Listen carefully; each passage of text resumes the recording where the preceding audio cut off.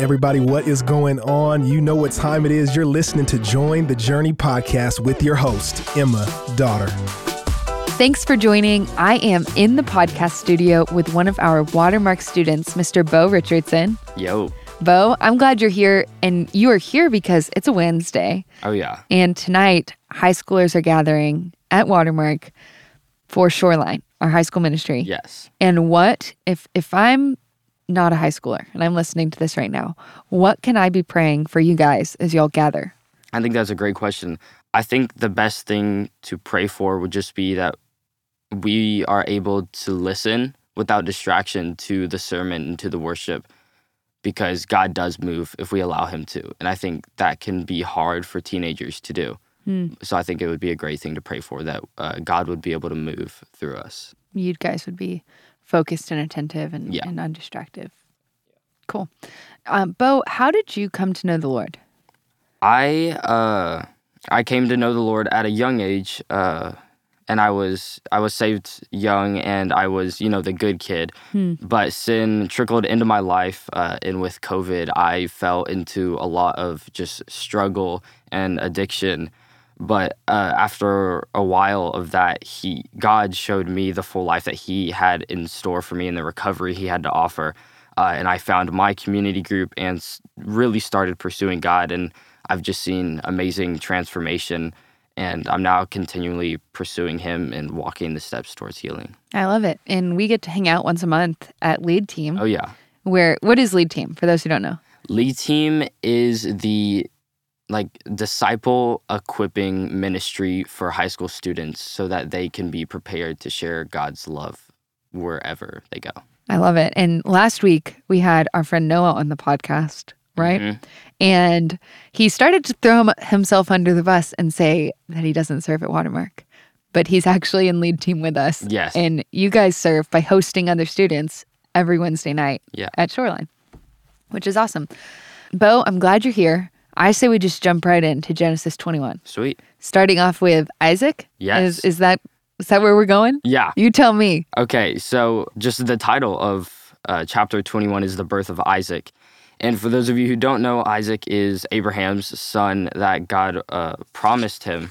And just reading the first two verses, we can see it says promised twice. In the context that God had fulfilled a promise both to Sarah and Abraham through the birth of Isaac. And I just think that's so beautiful. It just starts off developing so much character of God. And I just think just in the first paragraph, we can already know that God is gracious because it says it in the very first verse. We can know he's faithful because he fulfilled the promises, and that he's transcendent because the timing of Isaac's birth and the fact that he was able to be born so late into Sarah's life was not what they had in store, but God was transcendent in knowing that that was what he had in plan to continue that lineage that would later go on to, be his people. It's cool. What else? What else do you see? Well, one thing that stood out to me was in verse 6, and I don't see this tons, or you wouldn't see this tons in the Bible, where it says, Sarah said, God has brought me laughter, and everyone who hears about this will laugh with me. And I just thought that's such a beautiful image. This, quite older woman is getting to laugh and laugh with others, and she's able to delight in the goodness of God because he fulfilled his promise to her. Yeah, that's interesting to think about imagining. I just think about grandmas sitting around telling this story, laughing. Yeah. But they are it's so amazing that they're overcome with this joy that brings laughter.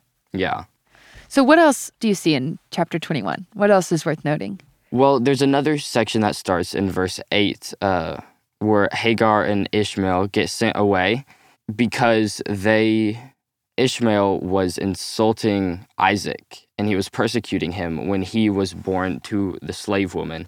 And since y'all have already read this, I thought it would be cool to show y'all that Paul actually wrote about this in the New Testament in Galatians 4.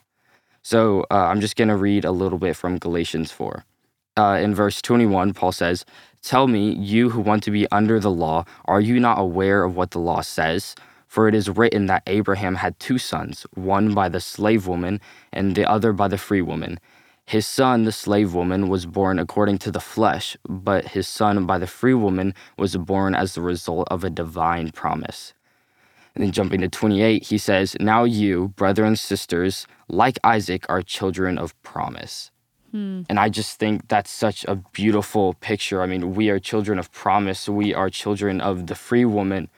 And we, unlike Isaac and Ishmael, are co-heirs to the eternal inheritance of God.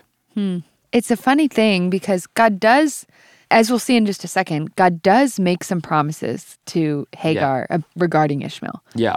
But there's this neat connection Paul makes for us in Galatians 4 that he says, hey, being a child of the promise has something to do with not our biological heritage, but our spiritual heritage, would you say? And that spiritual heritage, quote unquote, isn't that you are a biological descendant of Abraham, but that you are part, because for us today, you're part of God's promise because you've placed your trust in Christ's life, death, burial, and resurrection. You are a partaker of the promise. Yeah, I think that's great. All right, what's the next section? The next section is the treaty at Beersheba, starting in verse 22 that goes until the end of the chapter. And it kind of comes out of nowhere. He's now talking to some commanders of the people of the land that he's staying in. I think one thing that was very interesting, they make this whole treaty together in verse 33 and 34. The last verses, it says, Abraham planted a tamarisk tree in Beersheba, and there he called on the name of the Lord, the eternal God. And Abraham stayed in the land of the Philistines a long time. And I think it's so beautiful because I looked this up, and I think Abraham might have planted specifically the tamarisk tree in verse 33 because it produces 500,000 seeds every year. Wow. And I think it's almost mirroring God's promise to him in Genesis 15:5. In all the promises where he says, I'll make a great nation out of you, and your descendants will be as numerous as the stars. I think it's cool to see how this tree he planted almost symbolizes. I mean, whether he meant it or not, I think it's cool to see how that tree can symbolize the promise that God would later fulfill. Yeah, that's cool. I'm looking at a note right now, and one commentator says this tree was an appropriate symbol of the enduring grace of the faithful God, whom Abraham recognized as, in quotes, the everlasting God. Abraham now owned a small part of the land God had promised him. And what's interesting is he then gets a well, right, for water. Mm-hmm.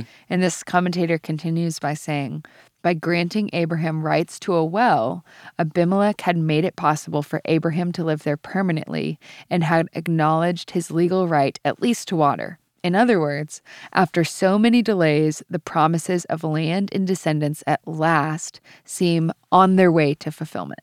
Yeah. Which is pretty cool. Yeah, I think that's beautiful. But when you look at this chapter, what kind of application do you think we can draw from it today? How do we live differently because of what we read in Genesis 21?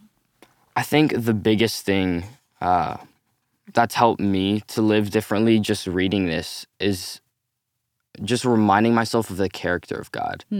Not that there's, a takeaway or, an action that needs to be taken because of it, but I think one of the most beautiful and constructive things that we can do is just to remind ourselves daily of the truth and the character of God.